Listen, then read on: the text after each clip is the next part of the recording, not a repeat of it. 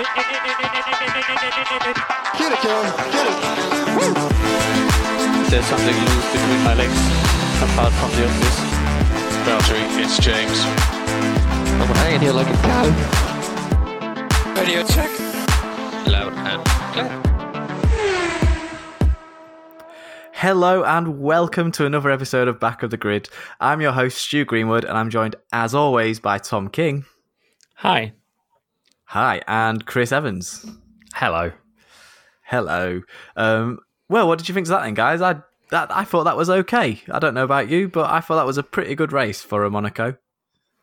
For Monaco, I think it was pretty decent, yeah. Which, not the greatest yardstick to measure against, but... No, true. But I think given that the last sort of, three races before that were a little bit, then I feel like this was true. We needed a good race and we got one, I think. Tom, what did you think? Did you enjoy it? Debatable. Debatable? Oh my goodness. I need convincing. So wow, that is your task well, this episode. That's my mission. My mission for today is to convince you that Monaco Grand Prix was actually a good race. So I'll start that mission by starting in qualifying, where Leclerc went out in Q1 due to a Ferrari strategy error, because that's never happened before, has it? Yeah, who could have seen that coming? Why didn't they put him out for another lap? I cannot believe they didn't give him another lap. It was insane. What? Someone explain to me what they were thinking. I've got nothing. I don't think they were thinking. Isn't that the problem? The only reason you do that is to save tyres. But everyone was going to this weekend saying it's a one-stop race. Monaco is always a one-stop race. So there's zero reason for him not to be out there. Yeah, more on that later. Yeah. Really, really, really baffling. And he was livid afterwards. Yeah. Absolutely beside himself. It's not often you see a driver in their garage looking really cross with their team. Really. No. They're normally quite withdrawn, and they'll just sort of keep their head down and talk, and get on with it. But I actually saw him go up to the strategists on the wall inside the garage, and you could see him verbally say to the guy, What are you doing? Why don't you let me out? Kind of thing. Words to that effect. You could see him asking the questions with a look on his face to say, "What on earth were you thinking?" We had a few bits of that this weekend, actually. Yeah. It was just one of those classic Ferrari "What the heck are we doing here?" moments, wasn't it? Really, especially off the back of him topping FP3 as well. He had really wound it up throughout the practice sessions and was looking very, very quick. And then they just leave him sat in the pits while everyone else goes faster. And then just to add insult to injury, it was Vettel who finally put in the lap that knocked him out. Yeah. Yeah. Yeah, that was a sweet irony of ironies, I thought. It really was. I'd be lying if I said I didn't enjoy that. Cruel man. And there was just something really, really poetic about a Ferrari knocking a Ferrari out. Because of Ferrari. Ferrari, yeah. Yeah. So that was that. Put Leclerc in a very, very compromised position for the race the next day. A new lap record was set in qualifying by Hamilton for pole. It was a 1:10.166, fastest ever lap around this configuration of Monaco. It's pretty impressive. I saw a thing earlier on the Formula One website that apparently there's some special new steering that they've been using for the Lowe's hairpin. I'm desperately trying to get the names right at the corners. You really should at Monaco, shouldn't you? You should really. And they're actually getting ever so slightly more steering lock on the inside wheel. They did seem to have a much easier time with it, didn't they? Normally there's one line through that corner, and if you're not on that one line, you're going to struggle. Whereas you actually saw people taking slightly different lines through it and still getting round. I mean, there was still the usual someone tries to overtake and just ends up going nowhere kind of situations. But yeah, it definitely seemed easier than normal for them. Especially considering how long the things are these days. Yeah, they're like frigging boats these days. Yeah, for sure. So if you go to the F1 website, they've done a Tech Tuesday piece on it, and that's where I saw it today. I've not actually read the whole interesting. thing because I only saw it just before we started recording, but I'm going to read it eventually. Yeah, it sounds interesting. But yeah, that's I intend to. It looks like that's how they've found that extra bit of pace. Also in qualifying, Grosjean was held up by Gasly, earning Gasly a free-place grid drop, and Giovinazzi impeded Hülkenberg, also getting a free-place grid drop. Yeah, Gasly actually qualified 5th, but would start the race in 8th position. So that promoted Magnussen up to 6th, and Ricciardo up to 5th, and Ricciardo up to 6th, and Kvyat up to 7th.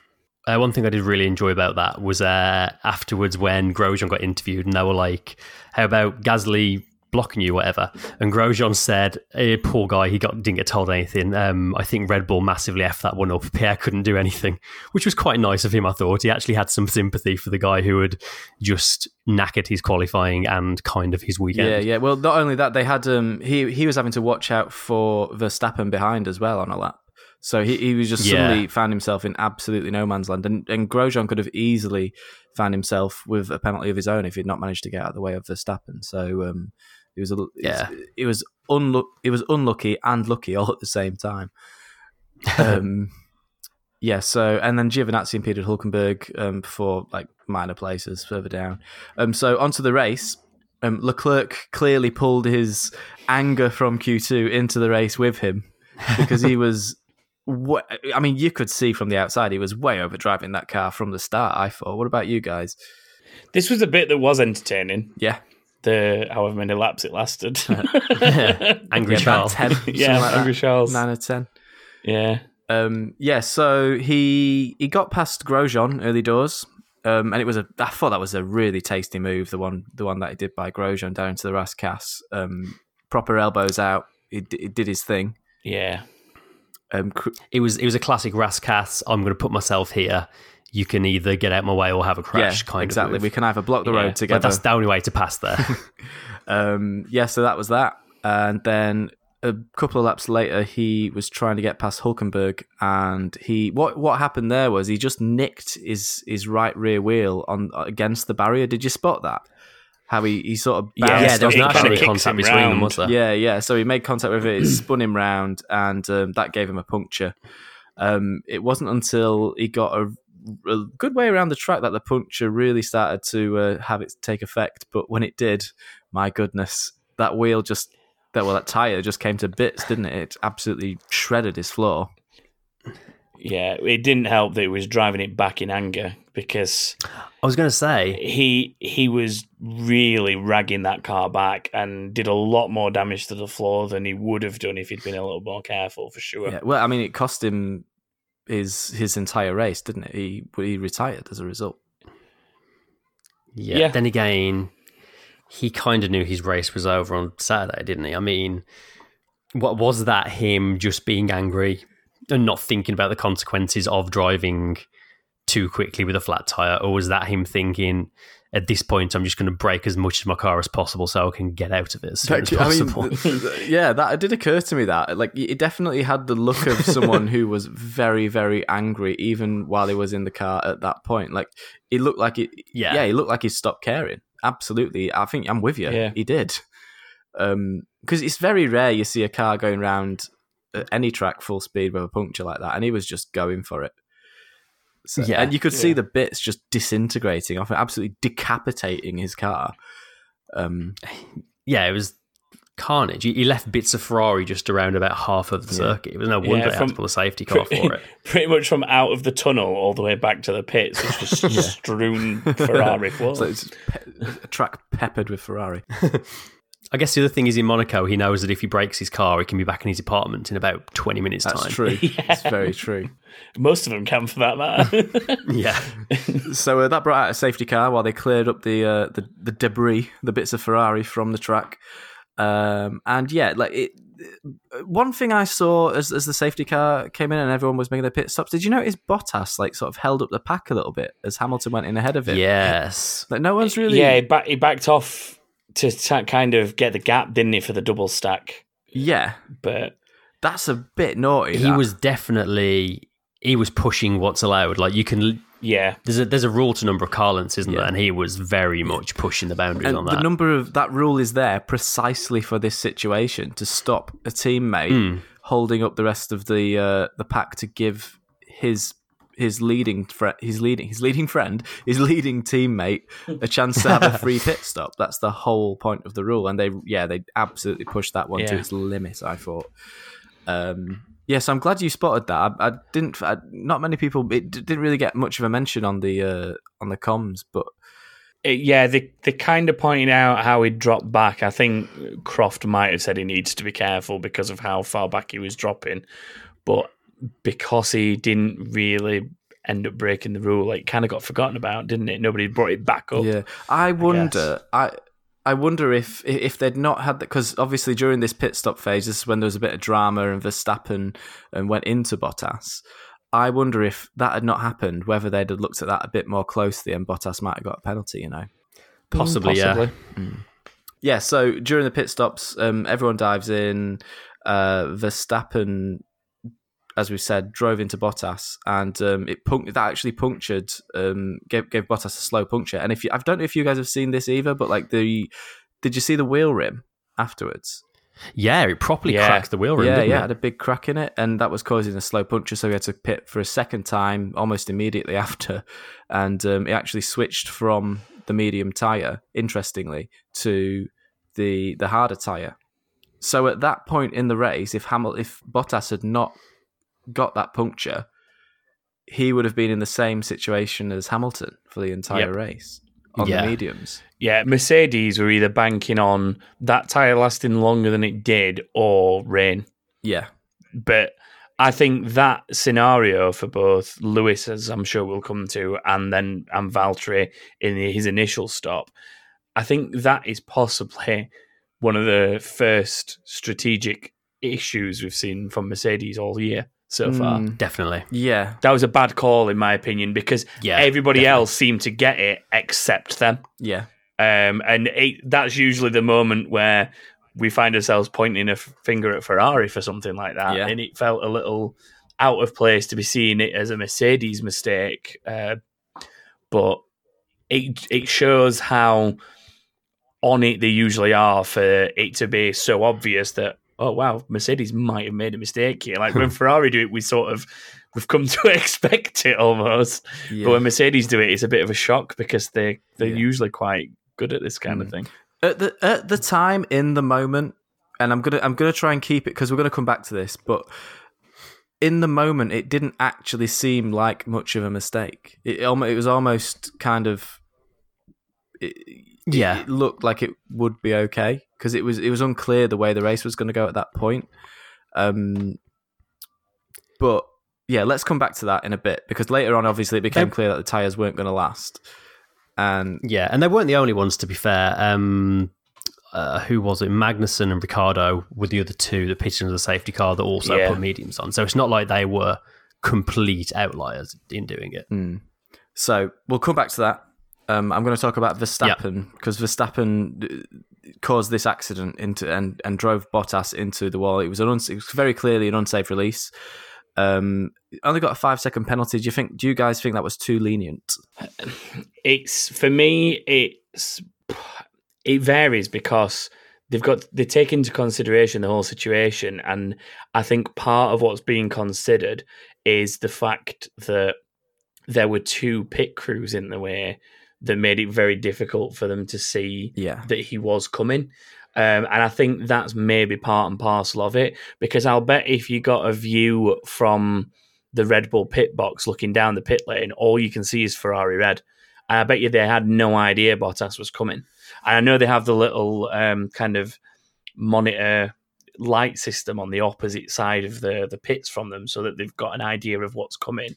But I think in a split second, if that's either not showing the information they need or they've seen it but seen it too late, I think that maybe that's why we saw a slightly less harsh penalty than we might see at another circuit, because of the nature of the Monaco pits. It's quite unique. They're very tight, aren't they? All the pit boxes to each other. And can I just say how cool they look when they do? I mean, when they do all pit like that in such a tight space, it is amazing that there aren't more accidents and more more shunts and bumps kind of thing. Like the way they whip out of those pit boxes is just, I mean, it's so tight. It's amazing.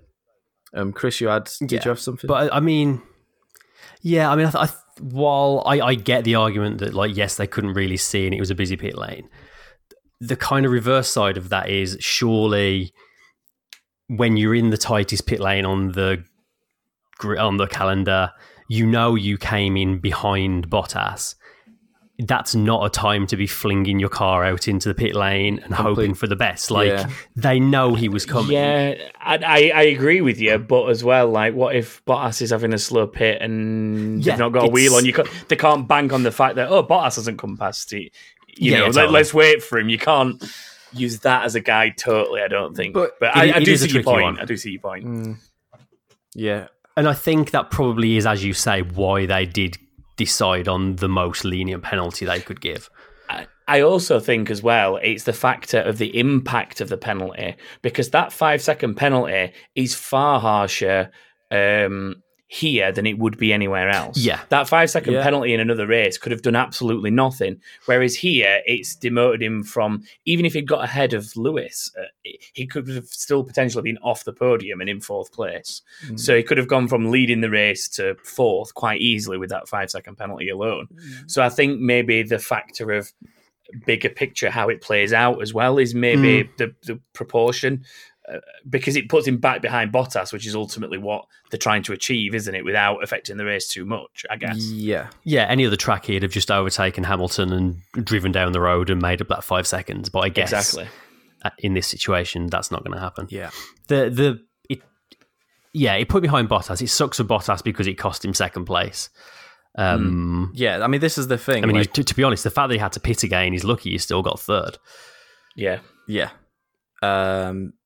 Him pitting again in a roundabout way, that it did kind of make his race easier for him, because he ended up stuck behind Vettel, and obviously he was always going to struggle to get past Vettel. But if he'd been on the medium tyre, I reckon Verstappen probably would have gotten past him and taken 2nd that way. So net result, I think ultimately might have finished the same way. Although saying that, it is Monaco and it's very difficult to overtake, so it might not have. But that's a whole lot of conjecture for you there.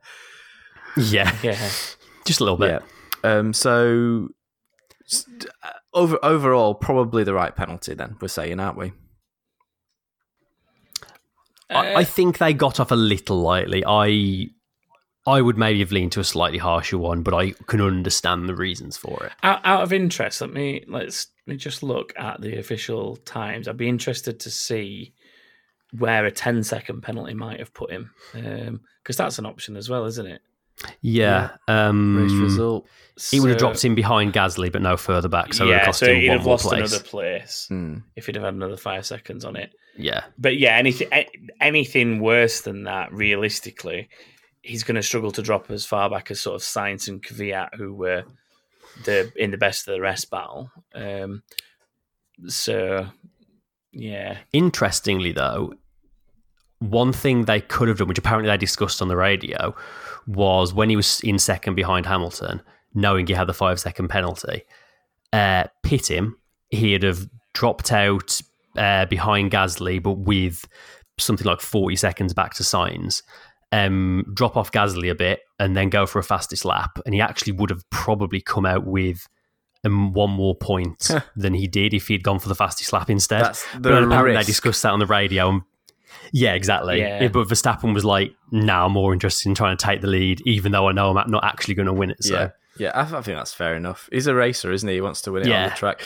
Exactly. It was I mean, it's more of a team mistake as well, because at the end of the day, like, it's not Verstappen's fault. The team let him out of the pits. He went out of the pits, and it just so happened that there was a Mercedes there for him. Like, he just, as soon as those lights go green, as we've said, as soon as the lights go green, you just go, don't you?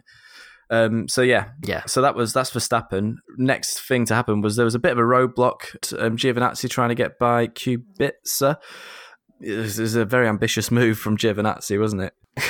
Yeah, in that it was basically never going to happen. Yeah. So yes, quite ambitious. It looked like he locked up. It looked like he sort of kind of realised it wasn't going to work, and then just locked up and went into him anyway. And which you can't do at Monaco. I'm actually amazed that they got. I was expecting a red flag at that point. I'm amazed that they all got going again.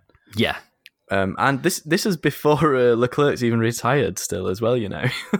Yeah, that I was just about to say that is possibly one of the things that I think maybe made him want to give up, because he was stuck at the back of all that and he pulled up to the back of it like, what is happening? What is going on? And then it wasn't long after that where he radioed in and said, oh, the car doesn't feel right. Whereas before he was saying, I'm not saying I want to give up, but how bad is the damage? So he was asking, but then that happened and he was like, yeah, this car's undrivable, guys. I'm coming in. Yeah.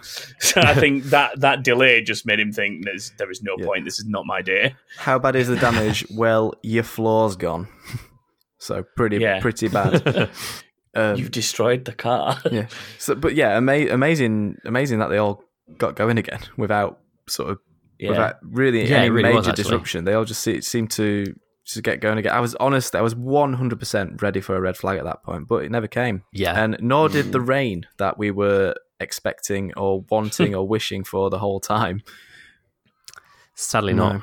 There was a few spots on camera lenses, but nothing wet enough to throw anyone into a barrier. So, not that we want people getting thrown into barriers, but it wouldn't have spiced up this race.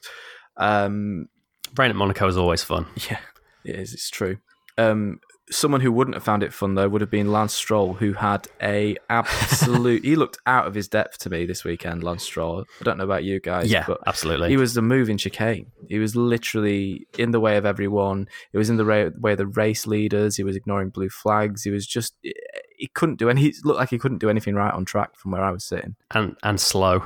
Yeah, he had some moments where I was cursing his name, in all honesty. Like, I know he gets a lot of flack for the pay drive kind of thing, but this weekend he really just wound me up. Like, moves on sort of the way he chopped off Kimi at one point. It was quite early on in the race, to be honest, before some of the stuff we've even already talked about. But the way he chopped Kimi off at one point, coming out of the hairpin, just had echoes of when he chopped Lando off in Spain a couple of weeks ago. And it made me think back to what we were saying about maybe Lando should have been smarter there, backed out of it, but he'll learn.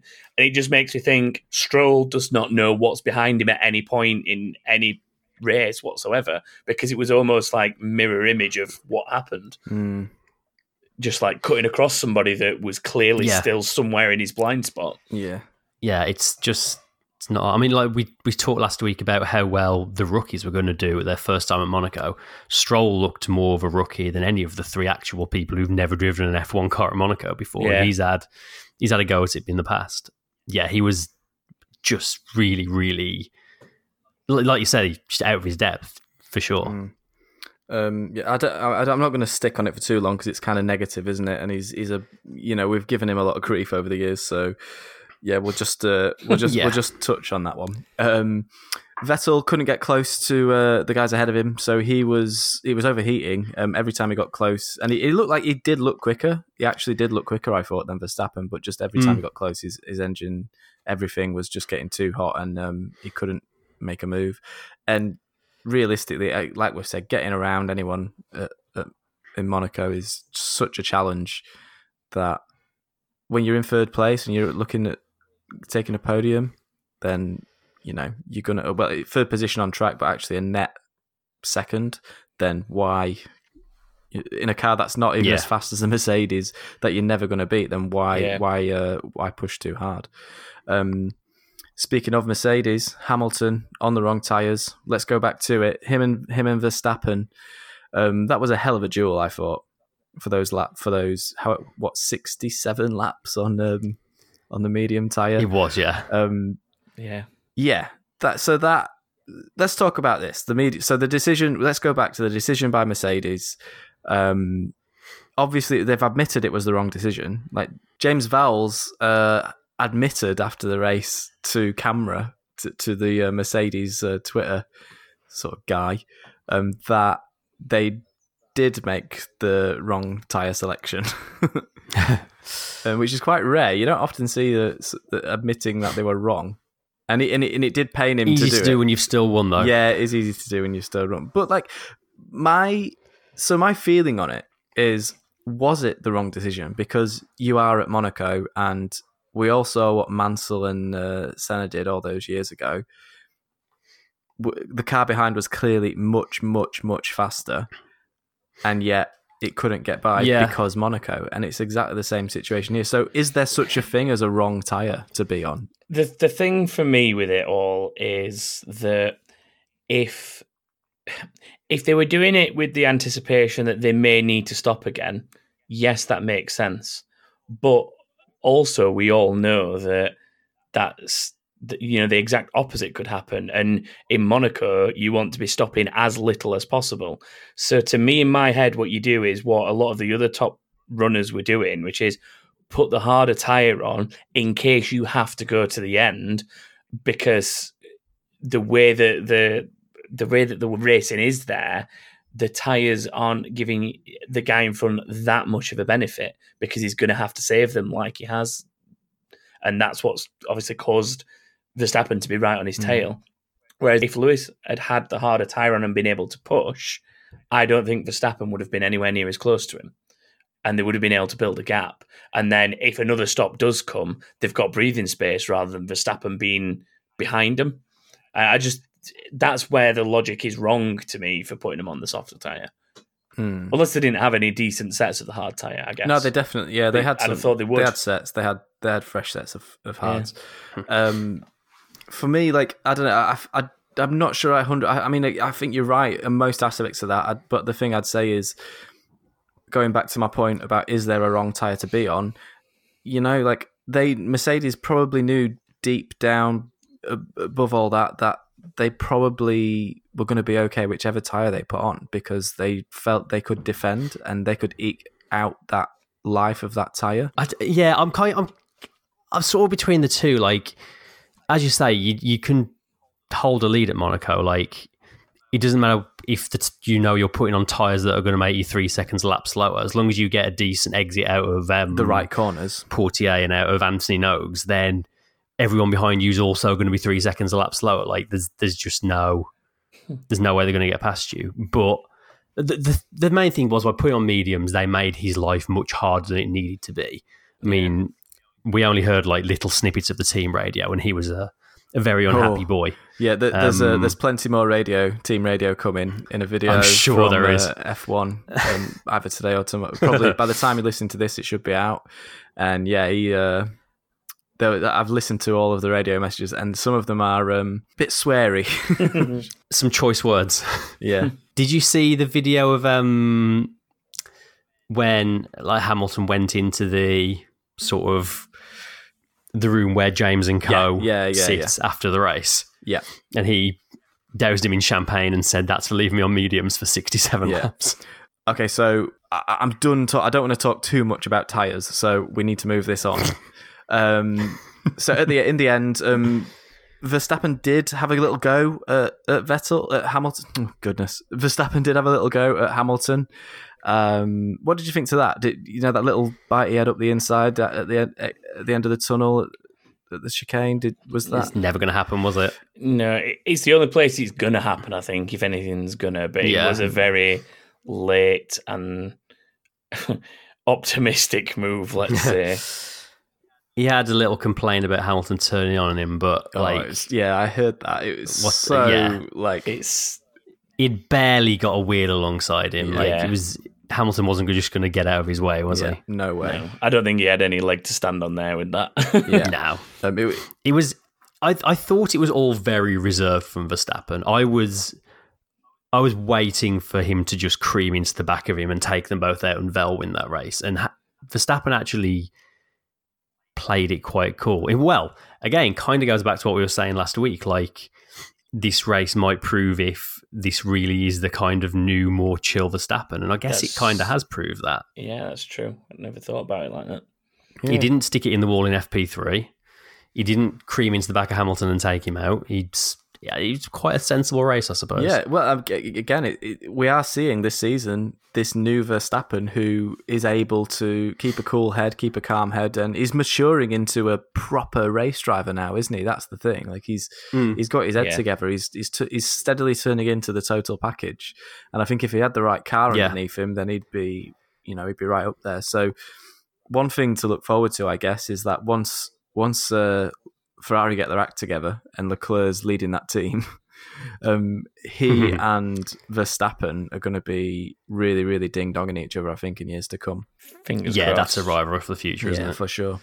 So, coming back to the past, where we are now, Hamilton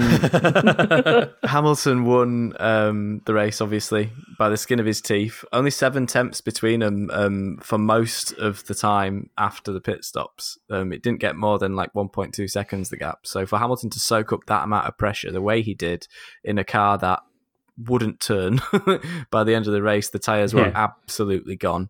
I think it's a pretty much a champion's drive from Hamilton there to do what he did. Absolutely.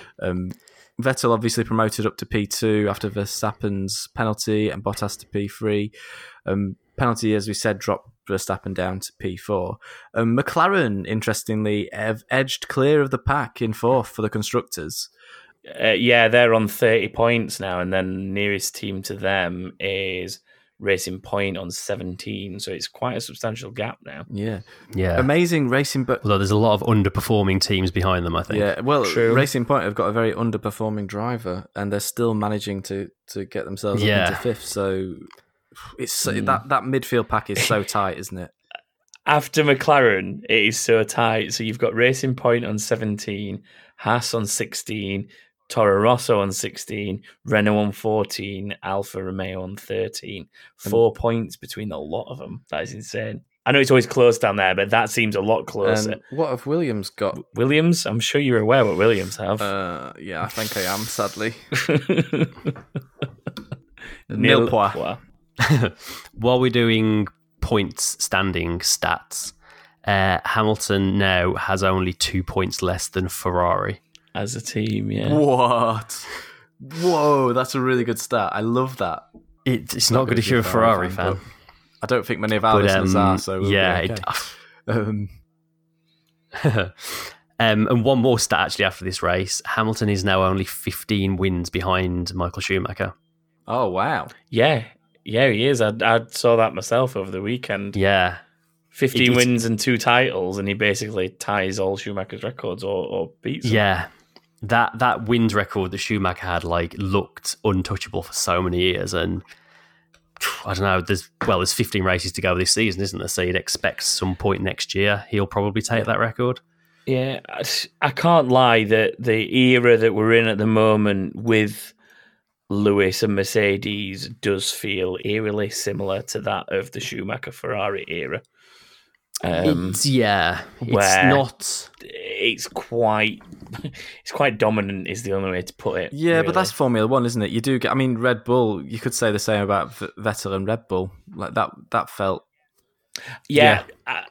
Interestingly, I had this conversation with somebody over the last couple of days, and my the reason I think that the Schumacher at Ferrari and Hamilton at Mercedes things feel similar to me, whereas Vettel at Red Bull doesn't, is Vettel at Red Bull nearly always had somebody on his case taking it down to the wire. There was the year with Alonso, there was the year Jensen wasn't far behind him, there was the year it was Webber. They always seemed to be somebody there, whereas there's been a number of years where Lewis has kind of walked away with it to a degree, and even his own teammates not been able to keep him in check. Obviously, this is the year he went toe-to-toe with Rosberg, and Rosberg came away with it, but this is the first time since then again that he's really had somebody keeping him in check with Bottas. So yeah, definitely. That's the reason I think that the Vettel one doesn't quite fit into the same bracket as the other two. Yeah, it was only really one of Vettel's seasons where he properly ran away with it, wasn't it? All the rest went down to the last race or two at least. Yeah, Bernie specials. Yeah. Yeah, at least we have. That's the thing to be thankful for this year is Bottas 2.0 has shown up and he is taking names. So, and it's very unfortunate not to have finished second this last race. He had a bit of bad luck, and there's no doubt Hamilton will get a bit of bad luck as well as the season goes on. I think it's going to stay tight. Just going, we talked about it last week in our storylines. I do think it's going to stay tight going all the way up to mid-season probably. I don't see any of them, either side of that garage, giving any quarter. No. A couple more sort of loose ends to tie up. Grosjean's strategy, he went from 13th to 10th, and he did 50 laps.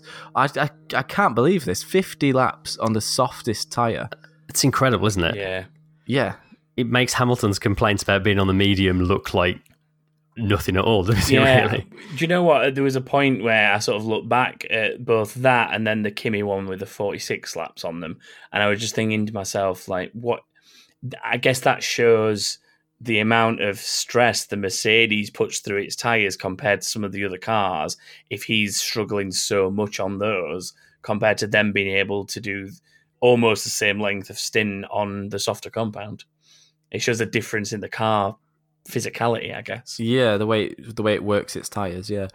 He had really good pace as well. Like, towards the end of his stint, he was running 5th, which obviously was largely down to all the people that were previously ahead of him taking pit stops. But when he made his stop, he only lost those 4 positions down to 9th. So his pace, even on 50 lap old soft, was impressive. Like, he didn't have just a whole train of cars behind him. He's only lost 4 positions out of that. Really impressive. Yeah, that is really impressive. In contrast to that, Ricciardo's strategy, he did pit under the safety car from 6th and finished the race 9th. What happened with his strategy? Can anyone explain that one to me? I can only imagine they expected more people to pit under that safety car. Yeah. And they just didn't. So as a result, I think he just got caught up behind some much slower cars, so he couldn't really use the pace of those newer tyres. So as a result, when the people ahead started pitting, they were able to stay out ahead of him. Yeah, really unfortunate that. He said, like, as soon as he pulled into the pit lane, he instantly kind of, his heart sunk and he's like, I think we've made the wrong call here, which proved to be right. So, Tom, at the start of this, you said you didn't enjoy the race very much. Have I convinced you that it was I wouldn't decent? say I didn't enjoy it. What I was saying is I don't think it was that exciting. Did you not enjoy the tension of the battle between Hamilton and Verstappen, and how, one mistake from Hamilton would have cost him the lead over those 60-odd laps? At no point did I think about it like that, just because I knew he had a 5-second penalty coming. Had he not had the penalty, maybe. But I think that the penalty kind of put a damper on anything Verstappen was doing for me, which was a shame because of my predictions. I wanted him to get past, and I wanted him to try and build a gap. And if he had, maybe that would have changed my mind a little bit. But I always knew in the back of my head he had to make a 5-second gap to even make anything of it. So I was always a bit down on that happening. I think the thing for me was, yes, I agree, we had that point where it's like, we now have this situation where all these things could happen. But in the back of my mind, I was like, there's a 99% chance that none of these things are going to happen and the race is going to end in exactly the order they're in now because it's Monaco. And that's exactly what happened. Like, however poised it gets, it's very rare that anything actually happens, which is unfortunate. I think my sort of view on it is a little bit rose-tinted because I only actually saw it when there was things happening, because I was busy working during the quiet patches. So it was kind of like I was only really greatest hits. I was kind of half watching it, and from where I was sitting, it looked like a great race. I was like really hyped the whole time, and the whole time I was watching it. So I think I must have missed just the right bits of it for it to seem like a fantastic Monaco Grand Prix.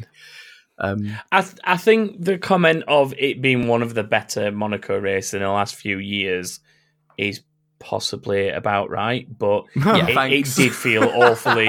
It did feel just awfully similar to Ricciardo driving around with half an engine and just parking it in the middle of the road the entire time. And granted, I was happy for Ricciardo to win that race because I felt like he was kind of owed it from the previous year.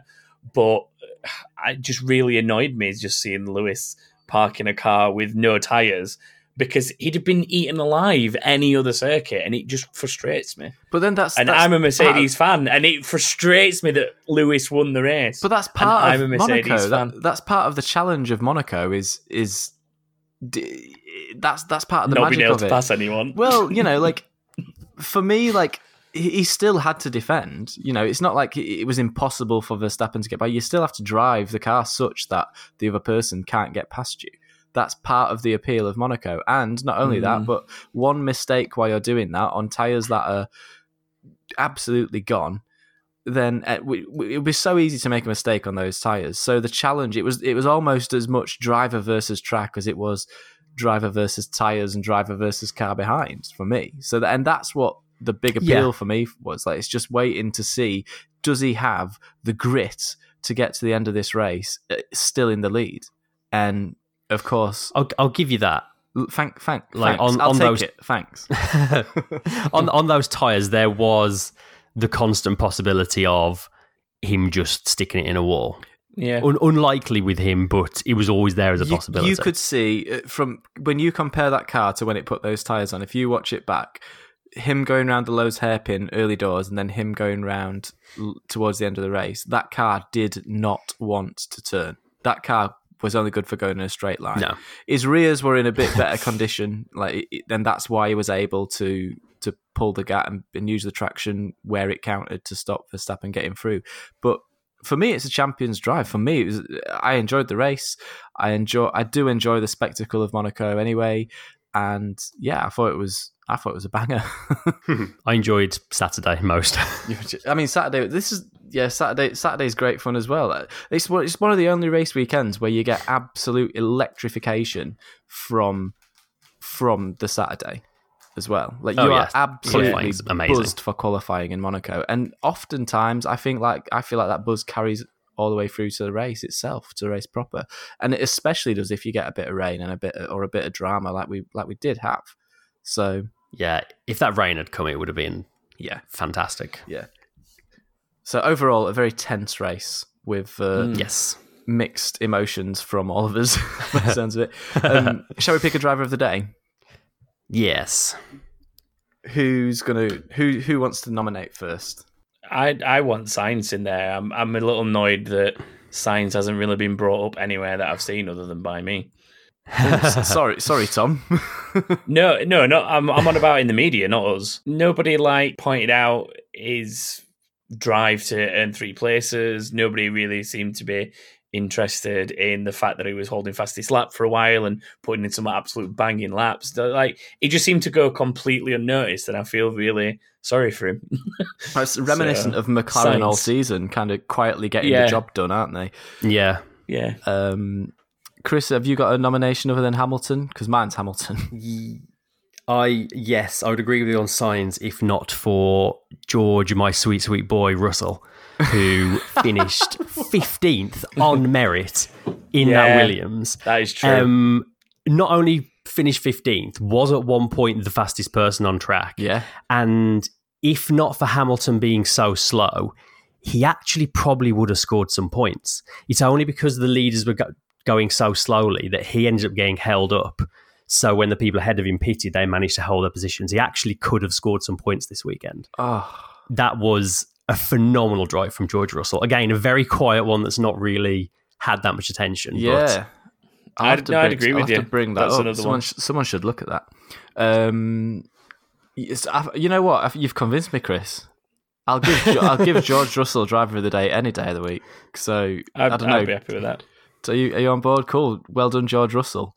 The official award for popularity went to Verstappen, obviously. But I mean, to be fair, Leclerc came third, and he only did about 10 laps. What a joke that is! I'm sorry, but what a joke!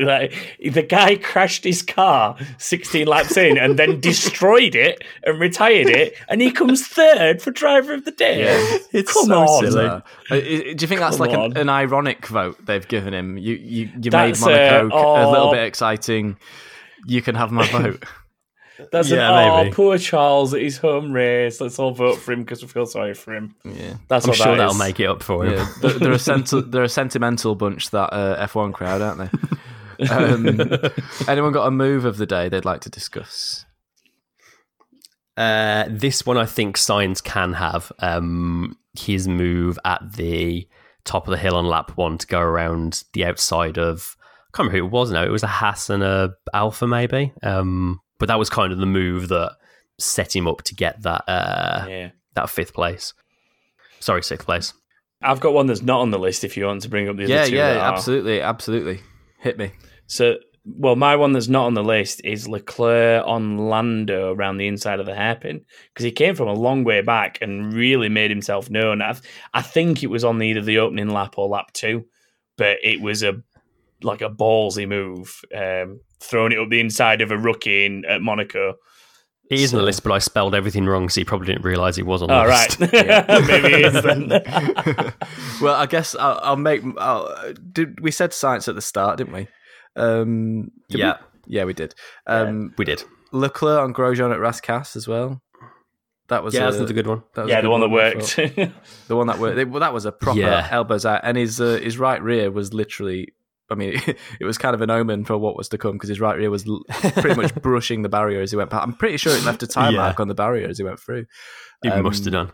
So, yeah, that for me, that was probably my favorite. Sainz's start or Leclerc on Grosjean, or Leclerc on the head. Any of those three, I think I'm kind of hung on the three of them. Well, there were only 18 overtakes in the entire race, and that includes overtakes in the pit lane, so we haven't got that many to choose from. No. Wow. Should Sainz get it for maybe getting 2 of those in one go then? I think it's Sainz for me. The Leclerc at the hairpin one was impressive, because you never see clean passes at the hairpin, and he actually somehow managed it. But I think I'm leaning towards Sainz. Let's do it. Cool. Yeah, I can give you Sainz then. I'll go for that. The final award that we're going to award this week. Honestly, what the f*** are we doing here? Still tickles me, you know that. I've got a couple. The first, there's an obvious one, which is the Ferrari strategy in qualifying for Leclerc was just a shambles.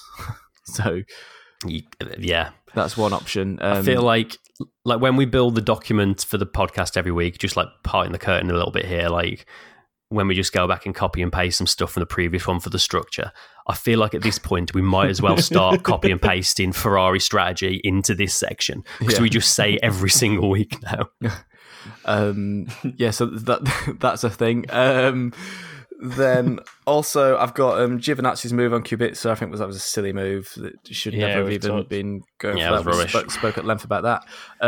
My other one that I've got, which is, I don't know if you guys saw this, but there was during the safety car, the marshals were out picking up the debris, and Perez nearly took 2 of them out.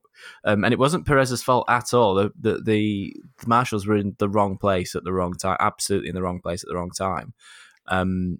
What it looked like to me from where I was sitting, that they were so desperate to get everything cleaned up and make a really short safety car period, that it looked like they sent the marshals out to clean up the debris before the cars had formed up into the crocodile kind of thing, into a line down the safety car. So there were a few stray cars still coming through, and Perez being one of them, literally, there was like a Perez-sized gap between these two marshals, and he went through them. One of them was so close to the car that the breeze off the back of the car knocked him over. Did you see that? Yeah. No. So I've seen the video. It's like a private video from somebody that was spectating up on the balcony. Is it that one you're talking about? Yeah, it's exactly that one. Yeah, you see the car go by, and it's almost like the guy is pushed by a ghost, and he just tumbles down to the ground. It's really bizarre to look at, but you really, really can see the wind push him. It's crazy. You got to remember, they're doing like 80 kilometers an hour or whatever it is coming out of there, aren't they? Even behind the safety car, like.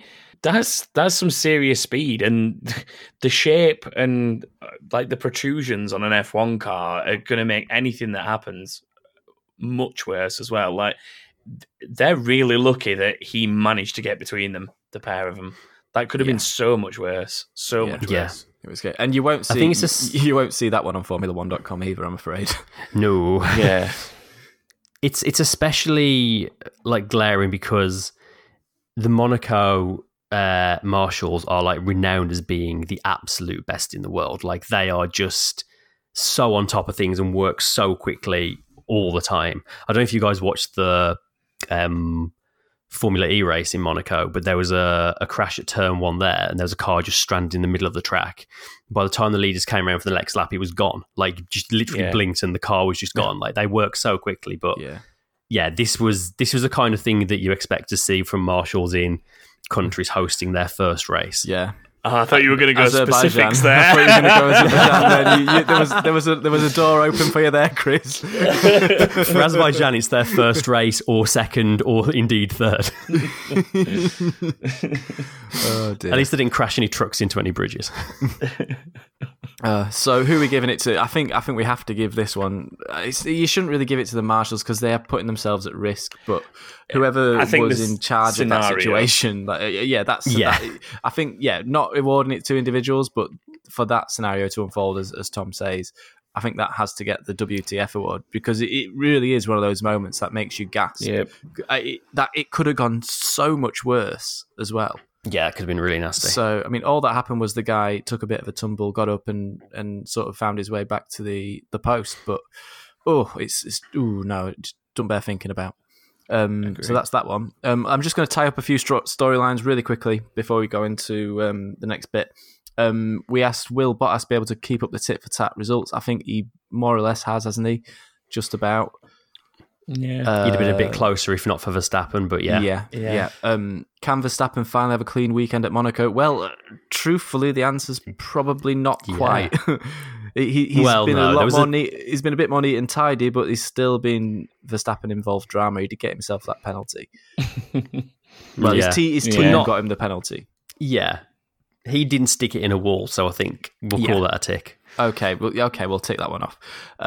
What's the next one? Will Red Bull have the advantage we've been used to here? Red Bull were strong here. There's no doubt about that. He looked like he might have even been able to snatch pole at one point, but not quite the advantage that they've seen in the past. But still, they were strong. It is still, it's still a Red Bull track, isn't it? Yeah, definitely. How will the rookies handle the tight streets? We asked. Well, George Russell, he absolutely nailed them by the sounds of it. Not that you saw it. Yeah. Albon as well, actually. We've not mentioned Albon, but he qualified 10th, finished 8th. Yeah. Nice. Gained positions. Decent drive himself. Yeah. Yep. And the final one was about Ricciardo. Would he bring the best out of the Renault? I think Ricciardo probably did bring the best out of the Renault. To be starting where he did, but unfortunately the team just let him down on this occasion by picking the wrong strategy. So Renault didn't bring the best out of the Renault. Yeah, I think he did the best that he could with it. Yeah, I think probably. Yeah, he did the best with bad situation, didn't he? That's it, and a not great car. So that's it for the storylines tied up. We'll have more storylines for you next week. One thing that I wanted to point out before we move away from the race and on to everything else. Did anybody else notice how solidly in the top 10 Hondas were this weekend? Just all the Honda powered cars, the Red Bulls and the Toro Rossos, but they all looked very solid this week, and it feels like a good week for those Honda engines because it's not a power track, is it? No, but I just think it's a nice landmark for them to be getting all 4 cars so solidly into the points and beating like the Haas, the Renault, and so on that have got what is arguably a better powertrain in the back. I know it's not a power dependent circuit, but I just think it's a nice point for them to be able to take away. They're maximising a potential good weekend for them. It looks like, doesn't it? Yeah. From these results. So we've got a 4th or 5th for the 2 Red Bulls and a 7th and 8th for the 2 Toro Rossos. So yeah, I mean, you can't really ask for more than that. The 2 Toro Rossos, those Toro Rossos are quick cars as well. There's no doubt about that. They're very efficient, grippy cars, I'd say. The last time there were 4 Honda powered cars in the points was 1987. There you go. Fun fact, Chris. He's full of them today, isn't he? He's on form. Right, shall we have a really quick Indy 500 chat? Because that small event happened as well this weekend. Yeah. A little race across the pond. So, Chris, you watched it as well. I sort of just like I half watched Monaco, I half watched Indy. I watched about the last 50 laps live, I think, which from what you've said sounds like I watched most of the action. Yeah, you got in there at the right point for sure. So I'm going to go straight. I'm just going to give it all because we're not going to stay too long on it. We don't have time. But Simon, dwell on it. Simon Page, is it Page Node? It's a Simon Page Node. Simon Pagenaud, to pronounce his name the correct way, and Alexander Rossi with the big talking points at the end of the race, dueling for the win. Alexander Rossi actually had a pretty shaky pit stop with a fuel pump failure, and it was gut-wrenching to see. Like they've got cameras on top of the cars that look all around the car in IndyCar, and they rotated the camera around to look at the guy with the fuel pump pumping the fuel into the car. And this guy, like, you've never seen someone with such anxiety in all your life. It was horrible. It's brutal. Like, this guy's just like pushing this fuel pump, pushing things on it, trying to get the thing in the slot, just shaking his head. Like, you can see the despondence. And Rossi's like, in the camera cuts away, Rossi's in the car, like nodding his head backwards and forwards, banging his hand on his steering wheel, getting all frustrated, obviously, because he wants to be going. He's losing positions. He's got a potential win lined up. But a red flag caused by I've written bug accident, but I actually meant to write big accident, between Bourdais and Rahal, catching Rosenqvist and Veach, brought out the red flags. So it meant that Alexander Rossi was brought right back into the race. After those red flags, Rossi came out, I think, in 6th place with Pagenaud still in the lead. Am I right in saying that? Yeah, I think it was kind of Pagenaud and one of the other Penske drivers were the top two, and they were just kind of pulling each other around. Yeah. But Alexander Rossi put in the drive of his life to catch up to the leader, and did actually take the lead for a brief while. And they swapped the lead in the closing laps, but Simon Pagenaud would do enough to eventually take the spoils at the Brickyard, and he was the one kissing the bricks at the end of the day. Drinking some of that fine milk. Yeah, that sweet white nectar.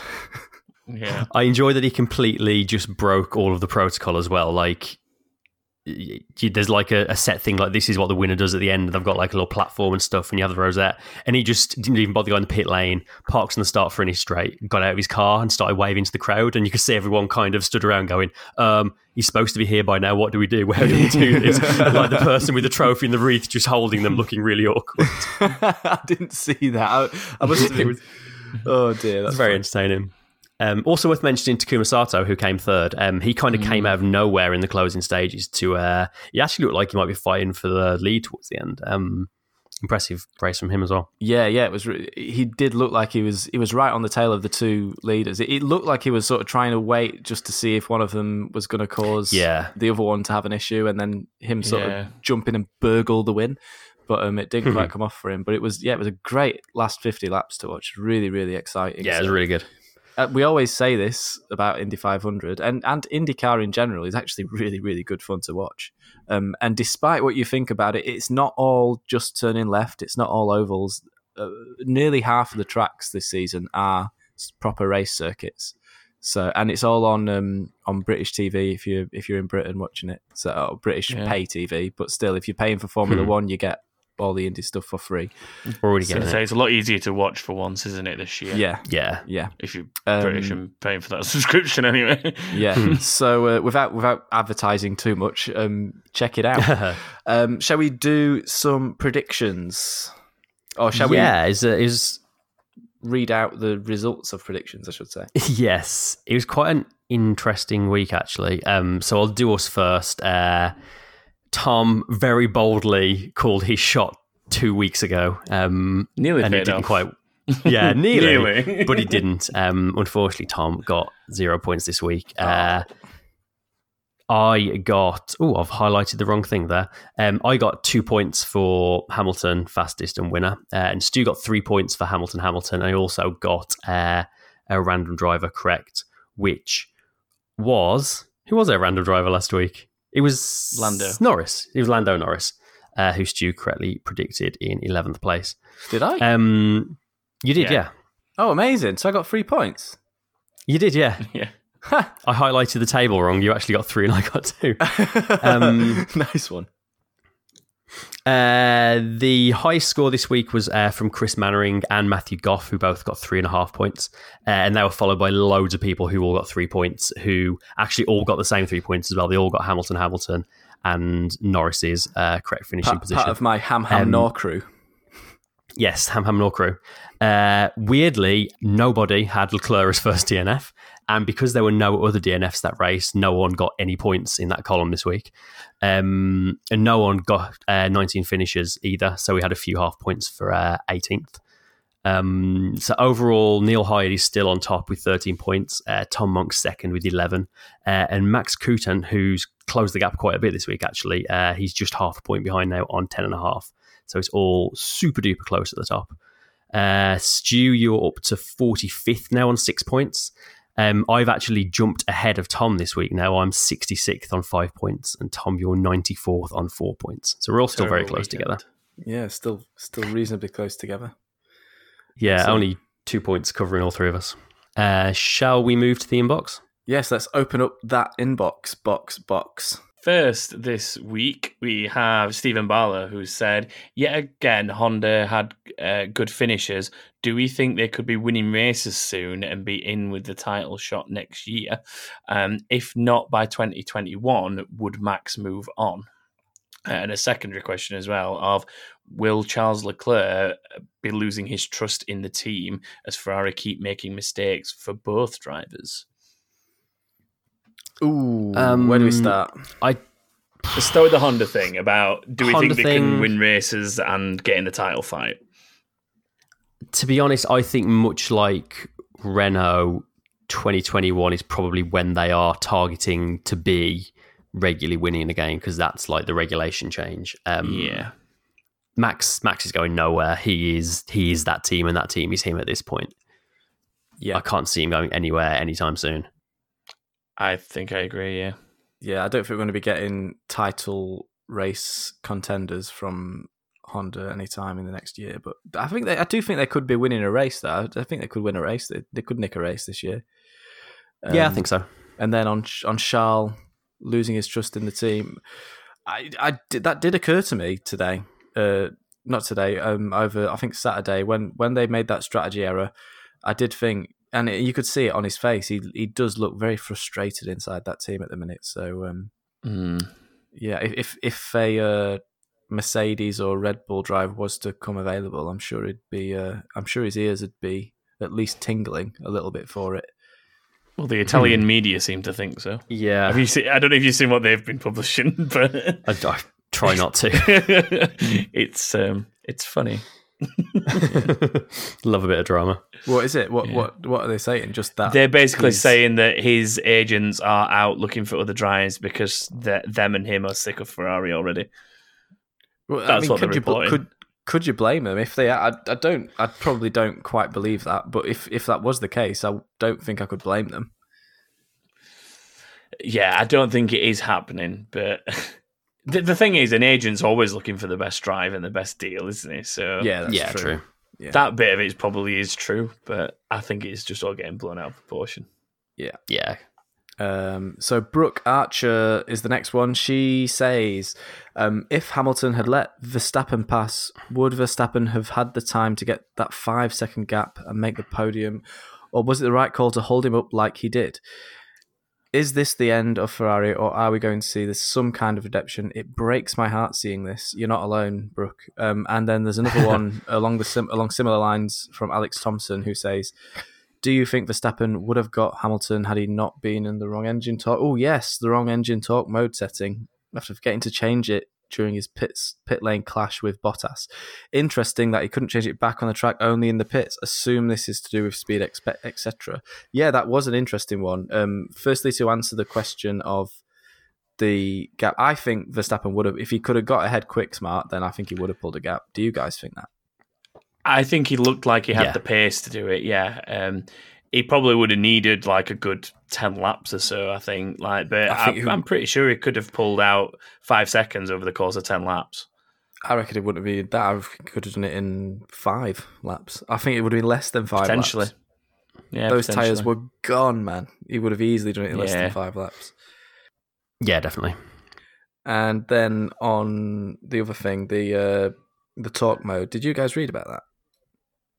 Yeah, I did. So it sounds like he was supposed to make a change to his talk settings while he was on the way out of the pit lane, but because he was busy crashing into Bottas, he forgot to do it. And yeah, I assume that's something you can only do at low speed, which is why you couldn't do it on the track, perhaps, or something you can only do while you're running through the pit lane. I don't really fully understand why he was stuck with that setting. Yeah, I don't understand that either. It does seem a bit strange for him to only be able to change that in the pit lane, because there's plenty of slow places on the track where you could do it. So maybe something to do with the pit limiter, perhaps.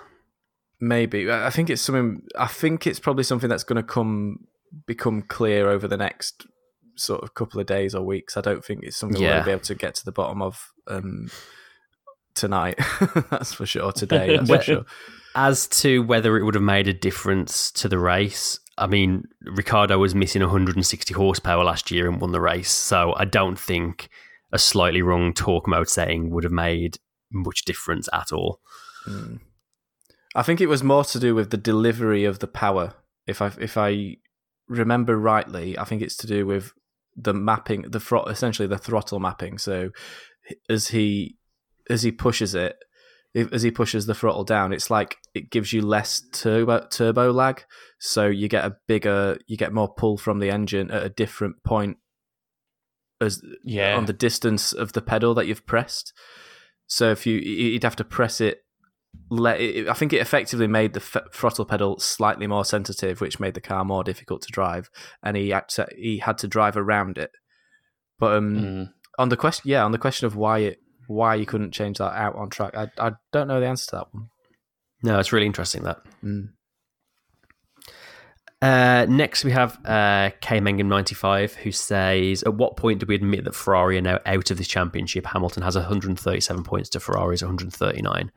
And he also says, with the announcement that IndyCar will run an aero screen from 2020, is it time for F1 to reconsider this option? An aero screen that, for the record, is a halo with a PVC outer shell. This is exactly why I included that second part of the question, because I've seen a lot of people asking the same thing. Why don't F1 do the aero screen if IndyCar can do it? But yeah, as Tom says, if you take off that perspex from the outside, wherever it is, it's almost an identical halo underneath it. Yeah. So yeah, it's basically the same thing. It is interesting that Red Bull are manufacturing the halo and aero screen for IndyCar. Yeah, it's not that dissimilar to the thing that got vetoed that Ferrari tested. No, not at all. But it's definitely more of a halo with a wraparound than it is the aero screen that was tested in F1. Yeah. But see how it works, because obviously if it works and it's proven to work, then I think much like the halo was introduced into many of the series once it was instigated within F1, I think that whatever's learned from that being run in IndyCar will filter down into other series and potentially cross into F1, because driver safety is always paramount, isn't it? Like we say this all the time, and it's one of the first considerations with these things. And I think if the drivers see it working and they see it in action and other people are happy with it, they're much more inclined to go along with it from their own point of view, exactly the same as they were with the Halo. Didn't like it at first, but how many of those, the Halo's horrible discussions do we have now? None. Yeah, exactly. So, it's just people get over anymore. That stuff. Yeah, well, people just stop noticing, don't they? That's the thing. Yeah. Yeah, exactly. While we're talking IndyCar safety, actually, briefly, it's worth mentioning that I think this IndyCar this year, the Indy 500 this year across the race and qualifying, I think I'm right in saying not a single car in any of the crashes ended up taking off or flipping over, which is a direct result of the design of this current chassis, which has kind of basically these big holes built in the floor that are designed to allow the air to rush through when a car rises up to stop them just being flipped. And they have basically all ended up back on their wheels again, which is an amazing bit of design around safety. Yeah, I think you saw that with the crash we talked about earlier because of Bourdais. Like, he rode up that wall, and maybe in a previous chassis, like you say, that if the air had have caught underneath that, he could have gone up and over just somebody. Flipped. And I think the science is there to be proven, but I think that is down to some of the design changes that you've talked about there, for sure. Yeah. Abby says, with Williams not finishing as the last two cars on the grid, will we start to see them climb up positions on track where speed is less important? Does this mean the Williams is better than we thought, or can we not say as Monaco is a little in a league of its own?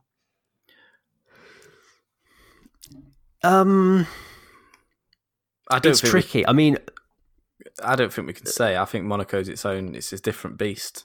I think we'll get to the next race and they'll be struggling again because it's a high speed track. The next, it's Canada next, so they are gonna struggle there. But they've got the Mercedes engine. It's quite stop start, so we'll see. But I certainly wouldn't take this as the. Sadly, I wouldn't take this as the rise of Williams. No, it's definitely another positive step they made. They were much closer in qualifying than they've been for most of the race this year. And as we've said, Russell managed to hustle his way up to 15th. George Hustle. Nice. But yeah, I do think they're going to struggle in Canada. Like, it's the kind of medium to high speed aero, which I think is more of their issue. Yeah, agree. Duncan Monday says, do you think Alfa Romeo will have a similar development trajectory to last year and start to gain ground on McLaren? That's an interesting question. I think they probably will, won't they? They've got some good funding. They've got some good people there. They should start eating into that sort of midfield. It's very close in that midfield, so I'd like to see that happen. You'd hope so. I mean, you'd have hoped with them being a full Alpha team and not just kind of the sponsored thing that they would have not taken as long to like start making those gains. Because last year it was basically the second half of the season when they really came alive, wasn't it? Yeah. And I'd have hoped they'd have been making those gains a lot quicker this year, which doesn't seem to have happened. But yeah, I definitely think they're going to close the gap as the season goes on. Next from Tim Rust. Do you think Ferrari's biggest strategy mistake this year was employing Leclerc? It's destabilised Vettel, as we knew it would. He's always struggled with a competitive teammate. And virtually every strategy mistake this season has been due to having two drivers vying for the lead position. Ferrari historically succeeded when they had a clear number one driver, think Schumacher and Barrichello. So what is the logic of employing two lead-level drivers? Also, Leclerc has struggled with promotion thus far. Would Ferrari have done better to leave Leclerc in a relatively competitive mid-table team to gain experience and maturity while focusing on Vettel in what could be his last year in F1? It's a very interesting question, that. It's interesting, but I have to disagree with Leclerc struggling with it, that part of it particularly, because I don't necessarily think he has. Like, his performance in Bahrain, just as a specific example, he was only let down by a failing car there. He was outstanding in that race for me. Like, he was running everyone else robbed out of the park. And so he needs to be able... I think he's at a similar point to what we've seen Max in the past. Maybe not in this exactly the same way, but Max has needed to grab that maturity, learn to take things on the chin sometimes, and learn to stay cool in difficult situations. And that pressure of being in a Ferrari seat is probably having a similar impact on Leclerc, and he just needs to get a grip on it, same as Max has over the last year or two. Yeah, like the thing with it is he is a young driver. He's only in his second season in Formula One. He is going to make a number of mistakes this year, and he made one or two mistakes. He was actually really good last year, but he did make a few mistakes last year. I guess like the real fear I have is he is going to make the mistakes, and because he's at Ferrari, are Ferrari going to get cold feet and kick him out early? Yeah, that's what I worry about. But I expect him to make mistakes, though. I think it's fine for him to do that. Oh, completely. Yeah. And I think going back to Ferrari having him in the team in the first place, like, yes, he was part of the Ferrari Young Driver Academy, but we don't know what that meant in terms of contracts. And once he started performing last year, every other team had people circling around him. So I think Ferrari kind of had to throw their weight behind him at the point they did. Otherwise, they'd have ended up losing him to another team. Yeah, possibly. And the last thing Ferrari want is to be being beaten by one of their former drivers. Yeah. Yeah, that's very true. What else is in there? Vettel destabilizing Vettel. I feel like Vettel was already unstable before Leclerc joined. I feel like he had a really unstable season last year. It's harsh to say, but honestly, like I really don't think he's the driver that he was sort of 3 or 4 years ago. I think he's got bigger problems than Leclerc at this point. Yeah. That's all I really have to say on this. I just feel like he's maybe losing it. You know, he had a number of silly mistakes. He was making the mistakes that you'd expect Leclerc to be making last year. He was making those mistakes. So you don't expect a 4-time world champion to be making those mistakes. Go on, Chris. No. What is interesting off the back of like him and Leclerc's kind of relationship and destabilization and stuff, Vettel finished second. That's his best result of the season. That's true, actually. We're being in the race where his teammate was starting a mile back down the road and was never going to get near to him. So maybe not seeing another red car near him helped him keep his head a little bit. Who knows? Getting the red mist. That's what Leclerc had, the red mist. It is wild that after that, like a really anonymous race from Vettel was the best result I've had all season. Yeah, definitely. And then to round us off, we've got one more from the writing equivalent of Lance Stroll, which is our multi-named writer with very opinionated opinions. Goodness. What has he said? Here we go. Oh, no. Here we go. Okay, Lewis Hamilton established himself once again as the best driver since Schumacher and one of the best of all time. What a way to make a terrible race watchable. Also, shout out to Lance Stroll for a masterclass on being Lance Stroll. He realised that Monaco is so boring, so he decided to be an incompetent dullard the entire race, and I applaud that initiative. My question is, does Lance have something against Finns? He seemed dead set on ruining their races, and I'm wondering if Kimi or Valtteri stole a girlfriend or stepped on his welcome mat made of money and forgot to wipe their shoes. Who doesn't like the finish? Like, they all seem like very nice people. He did seem magnetically attracted to them this weekend, though. Yeah. As we've already spent some of this podcast having a go at Lance Stroll. I kind of don't want to do it anymore. No, yeah, we are harsh on him a lot. But then, you know, he does draw this criticism, doesn't he? He does make these mistakes, gets in people's way. I'll say it one more time. I haven't seen a driver more out of their depth in a long time than what I saw Stroll in that race. I really, really thought he was just tripping over himself quite a lot in that race. So, and even for Lance Stroll, he did look a long way off the pace, and his teammate is absolutely hammering him. How that team are in 5th in the constructors. If they had a really, really good driver on their side to go to Perez's level, then in theory they'd be on double the amount of points, surely. Well, Perez has scored 13 of their 17 points this season. There you go. It's a shame because after the time he did so well at Baku, and it was a bit like, here's to the doubters. I know it was an incident-filled race and stuff, and he kind of rode his luck a little bit to get there. But the fact is, he did that, and he got there. Yeah, it was like a sign of things to come, I'd hoped, but then he never appears to have built on that at any point since. And if anything, he's gone downhill since there. And like you say, it looks out of his depth. And I don't think that what we saw, it almost reminds me a little bit of that time Maldonado won a race. Is all I'll say.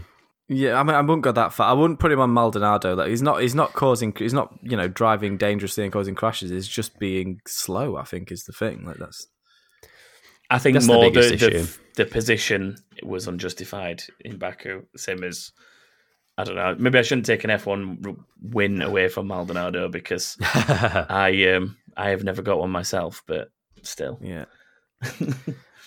I mean, at the end of the day, like, although Daddy Stroll is putting lots into that team. Well, he co-owns the team.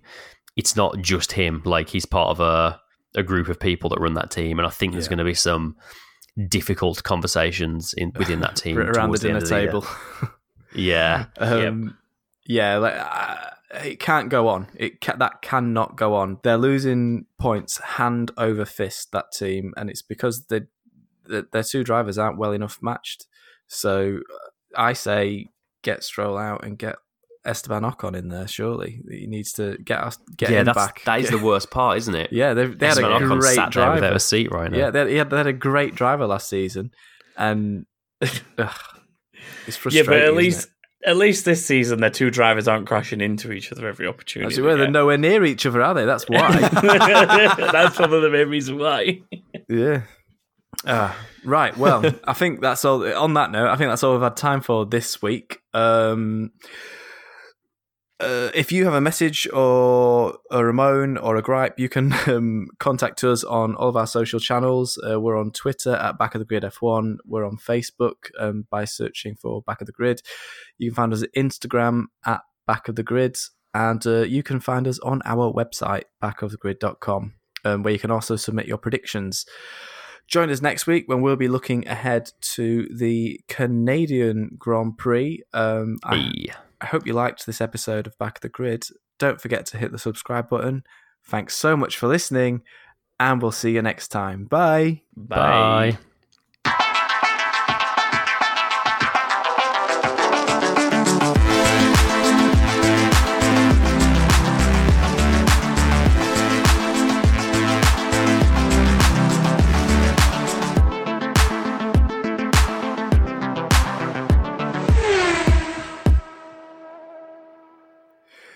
Yay, I did an outro that works, finally. It's only taken 3 years. First try.